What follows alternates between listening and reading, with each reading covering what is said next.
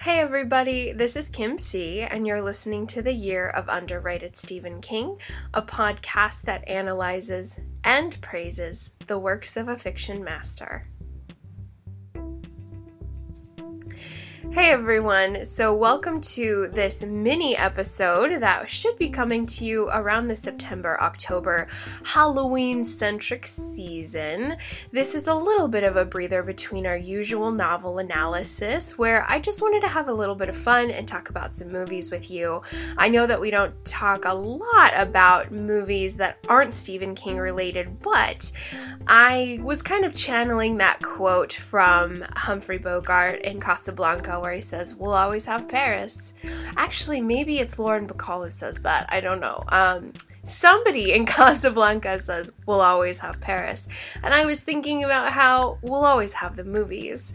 And I feel that especially this year very strongly, given the fact so many of us have been indoors during this very trying year. And so as we approach the Halloween season, I really enjoy getting into the spirit by revisiting some of my absolute favorite frightening films.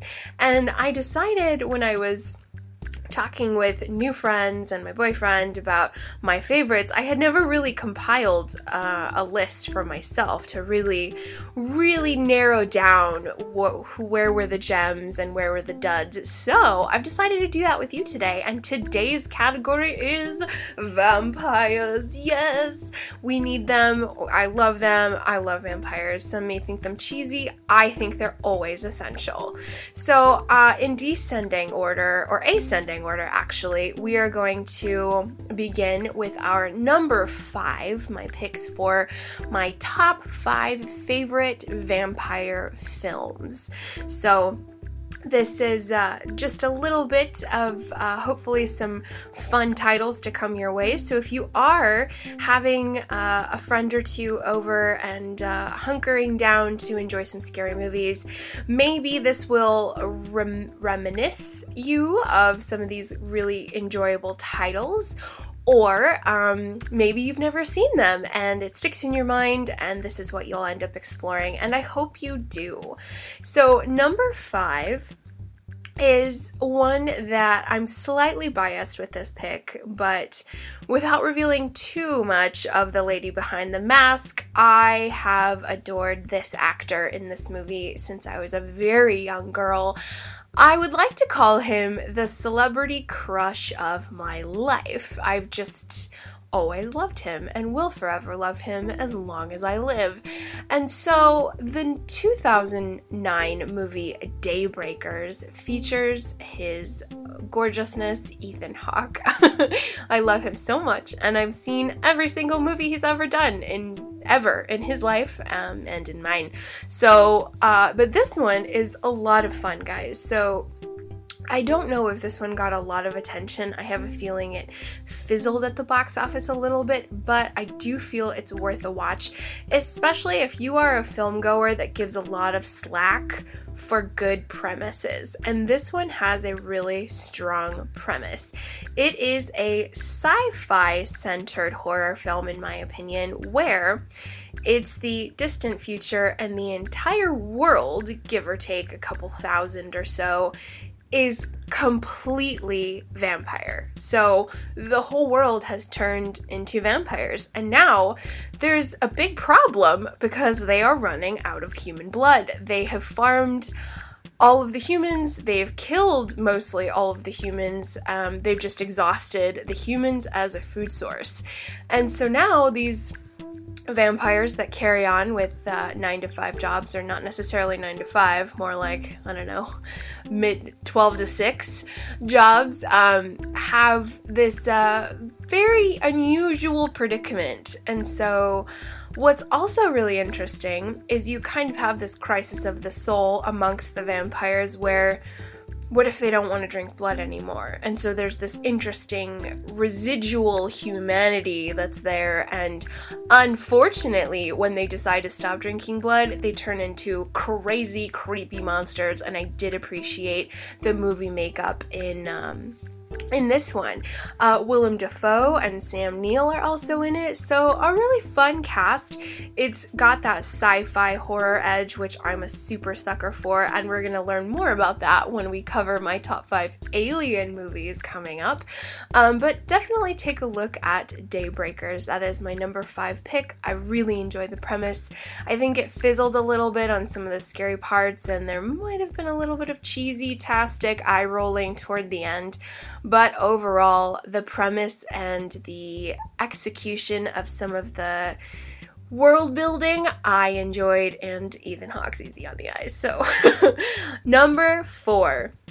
I know that this one is a remake from the 1980s, but I super enjoyed 2011's Fright Night, featuring Colin Farrell as Jerry the vampire, as well as his wonderful, beautiful, just inspiring self, Anton Yelchin, rest in peace.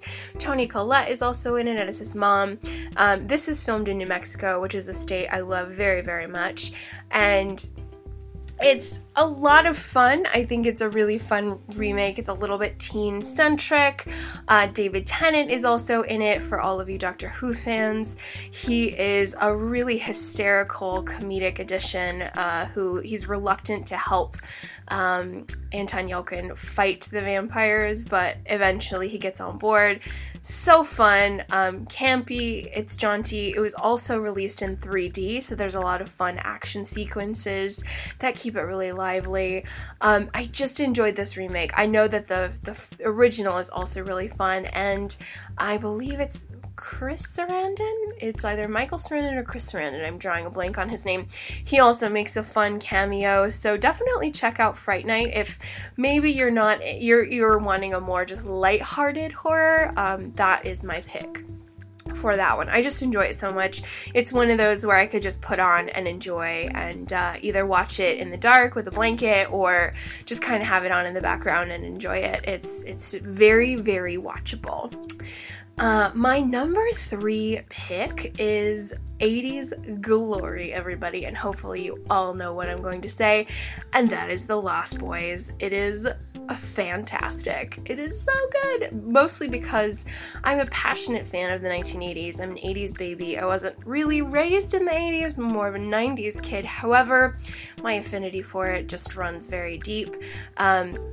Basically, this one came out in 1987, and every IT actor, either young actor, teen heartthrob, was in this movie. So every sort of teen wanted to be at the box office for this one. We have Jason Patric and Corey Haim, are brothers who move with their mom to Santa Carla, which is a fictional NorCal beach town, to be with their grandpa to help out, and it's got a wonderful premise of these new guys coming to town, and there's this super cool, mysterious biker gang who the young Michael, and he kind of gets roped into their world and coincidentally finds out they are a den of vampires living in these creepy cool caves. It's so good, guys. Just every child actor, not child, but young 80s heartthrob is just shining bright in this movie. It's very teenage-centered, so it's pretty lighthearted, but the fashion and the music and the expressions, it's a little bit of an enjoyable time warp for sure. And Corey Feldman is a super funny, awesome comic relief. Just lots of fun 80s campy horror, but I also really enjoy the nest of a vampire. I enjoy the individual quirks that they give to the gang of vampires. They're very, very rebel without a cause. They're very, 1950s rebel gang with their leather jackets and their motorcycles. I think a few of them even have dirt bikes. I don't even know if they have motorcycles, but Kiefer Sutherland is so foxy, and he's the lead, and I enjoy the makeup. It kind of is like early Buffy the Vampire Slayer with the sort of furrowed brow and the scowl that the vampires have, so I enjoyed seeing the early roots of that. It's very lighthearted, very much like Fright Night. I really like fun, campy vampire horror. Not all the time, and we'll get to that in the upcoming picks, but I enjoy it when vampires are sexy and fun, and that's what they are in Lost Boys and especially Fright Night. So lots of good stuff with Lost Boys, though, especially if you're an 80s fan. You need to have this movie in your library. My number 2 pick, so we're getting close. My number 2, and I hope you guys all see this, especially if you're horror film connoisseurs and you like stylized things, then 2008's Let the Right One In is so cool, you guys. This is a Swedish film, so subtitles, I highly recommend enjoying it with subtitles. The dubbed is just not as good, but it's a young boy named Oscar in 1980s Sweden, and unfortunately he's a sweet, precious little soul who's bullied and misunderstood, and he's just mercilessly picked on by these terrible asshole jerk kids, and you just want to beat them up for him, but you can't. You just have to watch him kind of get through it. But there's this strange little girl named Ellie. She kind of finds him and wants to be his friend, and she's a little strange looking. She doesn't eat food or go out in the sun, and to come into his room she has to be invited. And so Oscar's kind of slowly piecing it together that she's really not normal, but it's a very innocent look at just friendship, and she looks out for him and wants to be close to him as close as she can, and she's got her own sort of mysterious things going on and a couple spooky moments, and the filming is so good, guys. Like, if you've seen other Swedish films, or if you're really gonna nerd out and you've seen Ingmar Bergman stuff, Swedish films tend to be really minimalist and sleek and clean, and so every frame is honestly like art occurring, which is very cool. But I adore this movie. I adore what it does to the vampire genre. It's just unique and fresh and very minimal, very mysterious, and it really creates a cool vibe. And the ending, you guys. This movie probably has one of the most tense, taut, intensely suspenseful endings I remember. I just remember holding my breath at the end, and it was... what an awesome payoff. Very cool ending. So if you're a little bit bored throughout, if it's moving a little slow for you, please hang on until the end. You won't be sorry. Let the Right One In is one of my all-time favorite vampire movies. It was almost the top spot. It almost was, but we must make room for the classic, the immortal, the perfect 1994 Interview with the Vampire. There's just nothing better, guys. For me, there is no higher than this perfect, beautiful film that is aging quite well, I might add. It's just as cool as you could get, and for me, it absolutely encapsulates the kind of vampire stuff that I enjoy, which is the sexy, sad, and plugged in with a lot of historical elements, the historical fiction part of it. One of the allure of vampires in general is that they're immortal, and that makes them able to live and experience time and fashion, and it also is a great it's a reason for their intense sadness, most definitely. But in this movie, based on Anne Rice's novel written in 1976, we have Brad Pitt and Tom Cruise and Antonio Banderas, who are just powerhouse 90s heartthrobs at that time, and then Kirsten Dunst, who plays Claudia, where, if you didn't know, Anne Rice herself lost a daughter to leukemia at the age of 5, and so the character of Claudia, who's made a vampire right around that age of about 5 to 8, she lives forever and doesn't die. So Claudia is this immense symbol to the lost daughter in Anne Rice's own life. But overall, guys, this movie is violent as hell. It's so violent. it's also way ahead of his time, as a lot, if you've ever read Anne Rice previously, she really allows her vampires to be very sexually fluid. And so for 1994, there's a lot of homoeroticism in this movie. I think it's subtle, but it's there. And so I think that you see it now, and it's aged so well. And I can't believe that this was, really such ahead of its time at the time of its creation. And then Neil Jordan honors the source material as the director so much, and we have stunning costumes and amazing performances. Like, I could just watch Tom Cruise yell as Lestat the entire time. And in my personal favorite character in the Vampire Chronicles is Louis, who is Brad Pitt's character. This is a little bit unorthodox, mostly because Louis is really only featured in Interview with a Vampire and not really else throughout. He's not really mentioned throughout the other Vampire Chronicles. Other fans think he's whiny. Potentially. I think Armand's whinier, and that's Antonio Banderas' character. But I love Brad Pitt in this role because he really is so plagued with the heaviness of his soul, of hating who he is. And that's what's also really intriguing about Anne Rice's vampire world, if you've never participated in it. For her, the symbol of the vampire is just a metaphor for the outcast in all humans. Anyone who's ever felt like an outcast or a pariah is the vampire. And so when you kind of go into it with that in mind, it really takes on a richer, more meaningful quality. And so there's a lot of power to this story. It's very sexy. The costumes are fantastic. We get to go through time with these characters. So we experience 18th century New Orleans, 19th century England. We just go all over. And there's the character of Claudia. She's incredible because she just wants to age and be a woman, and she's stuck in this body of a young girl, and it's torturous for her. She also has this amazing bond with Louis. Louis and Claudia are kind of like this very strange father-daughter, but it's more than that. It's like a father-daughter, best friend, maybe like partners in life, almost like a husband-wife. And the lines are so blurred. It inspires me. It makes me think.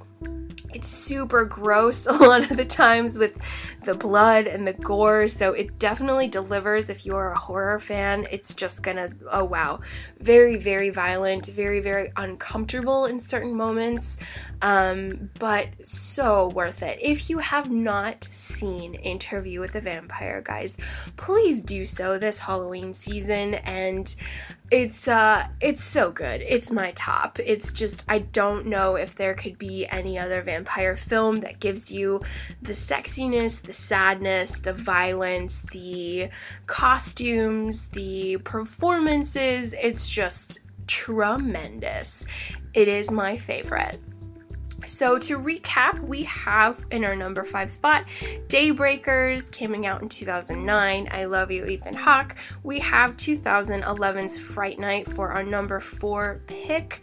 This one's so much fun. And then our number 3, 1980s glory, is The Lost Boys. Number 2 is Let the Right One In. So good. Just a Swedish triumph this movie is. And then number 1 is the immortal, infamous, untouchable Interview with a Vampire. So that's the 5. I actually have 1 or 2 honorable mentions that did not make the top 5, but I just wanted to give them a quick little shout out. And the first one is, if you guys have seen the Underworld series, that one had quite a bit of films in it, featuring Kate Beckinsale as vampire Celine. Very cool. I felt like it's very much like Resident Evil, and it's just a really, really cool horror dynamic featuring vampires and werewolves. So, a little bit of a controversy, friends, but I'm not a werewolf fan, so don't tell too many people, because I don't want to anger them like a stirred up hornet's nest. I can appreciate werewolf stuff, but it's so far down on the list for me, guys. I'm just not a big werewolf fan. That is why the Underworld movies are pretty low on the list, because they have a lot of werewolf action in them. The Lycans, aka sort of hybrid werewolf species, are very cool, and I appreciate how they are handled and the lore built around them, which is why I am mentioning, I believe it's the third film in the series, of the Underworld series, and this is Underworld Rise of the Lycans. And the reason why I enjoyed this film is Michael Sheen is in it, and he does a really good job as a Lycan prince, I think he is. And then of course it's like a little bit of a Romeo and Juliet, where he falls in love with the vampire princess and they're not allowed to be together. And so I am a sucker for romance in certain avenues, especially when it's forbidden, and this was just really cool. It was very well done. Michael Sheen puts on a great performance. It's a little Shakespearean. It's very dark. The filming of the Underworld movies are very, very dark, so you really have to have the brightness on your TV turned up quite a bit. But the creatures are cool, the fights, the armor, the costumes, but the overall story of this doomed romance kind of just roped me in, and I was all about it. And I know that it's a prequel in the series a lot. These are characters that are referenced in the actual Underworld series, so I actually think you could probably get away with just watching this movie without having seen the others. It might be best if you have, but you know, I go for it. Might as well give it a shot. Michael Sheen's great, and he made me tear up a little bit, and I love a good doomed romance, and this one was handled very well, even though I'm not the biggest werewolf fan. But don't tell too many people. I gotta keep my street cred. But I enjoyed this one quite a bit, and if I were to get into werewolves, I think I would enjoy the Underworld series werewolves. They're pretty meaty, pretty scary. My last one, and hopefully you guys have all have an HBO active membership, and that is True Blood. There are 5 seasons, maybe 6 seasons of this one. I believe the first 4 seasons are my favorite. That was written by Alan Ball, who's a terrific creator. He wrote American Beauty as well as 6 Feet Under. He is a tremendous show writer and one of the best dialogue writers I may have ever read, other than Aaron Sorkin and a couple other gems. But he just took Charlene Harris's really funny southern comedic vampire book series and made it sexy and campy and fun, and there's so much charm, and this is a very compulsively watchable show. Great actor performances. Season 4 is my favorite. So if you guys have seen the show and you're maybe making your way through it, season 4. Get to season 4 and then you can maybe dial it down a little. I don't know if it ended as strongly as I would have liked, but the bond with the characters, the comedy is very present, the blood is ridiculous, and kind of just keeps it fresh and funny. So for the most part, I do like to laugh with my horror quite a bit, but there's also a lot of romance in True Blood. There's a lot of love triangles. It's sexy, it's fun, so do yourself a favor and maybe rewatch the series during the Halloween season if you feel like channeling the vampire energy. But those are my 5, and then we have our 2 honorable mentions of Underworld Rise of the Lycans and True Blood seasons 1 through 4. Let's just stick with those. So hopefully this is just a little bit of fun to get you guys in the spirit as we head into a very different Halloween this year. So if you guys find yourself hunting down vampire movies, please check out some of the ones I mentioned. Maybe you think some of mine should have been higher, or maybe you feel a couple of them shouldn't be on the list at all. If you have any recommendations for me, please let me know. A couple I almost thought about was Francis Ford Coppola's Dracula. That one's really creepy. There's a couple like the Nosferatu. That one scares the hell out of me, like the original vampire. Too much. I am a little bit cliche. I like my vampires a little easy on the eyes personally, but I'm always open to vampire stuff. And of course, if you have not read Salem's Lot, my friends, that is a wonderful Stephen King masterpiece of a great ensemble cast. There's a zillion characters in that one, but the town of Jerusalem's Lot and the vampire Barlow, it's awesome and pretty essential. I'm actually going to have to reread it as Father Callahan makes an appearance in the Dark Tower novels, which is my plan for the 2021 season of reading, is to begin my Dark Tower journey. So I hope you have fun with some of these vampire recommendations. Please reach out to me at UnderratedSK. If you have any vampire recommendations for me, I would love to hear them. Please reach out on all the socials. I'm there listening and awaiting any feedback you have. And if you haven't done it yet, if you find yourself listening to the pod rather regularly, I super appreciate you and would love it if you could head over to Apple Podcasts and give me a 5-star review so we can reach some more readers along the way. But thank you guys so much for listening. Have fun with these vampire movies, and tune in. We've got 2 more top 5 recommendations of ghosts and aliens, so tune in for those soon, and I'll talk to you later. Bye.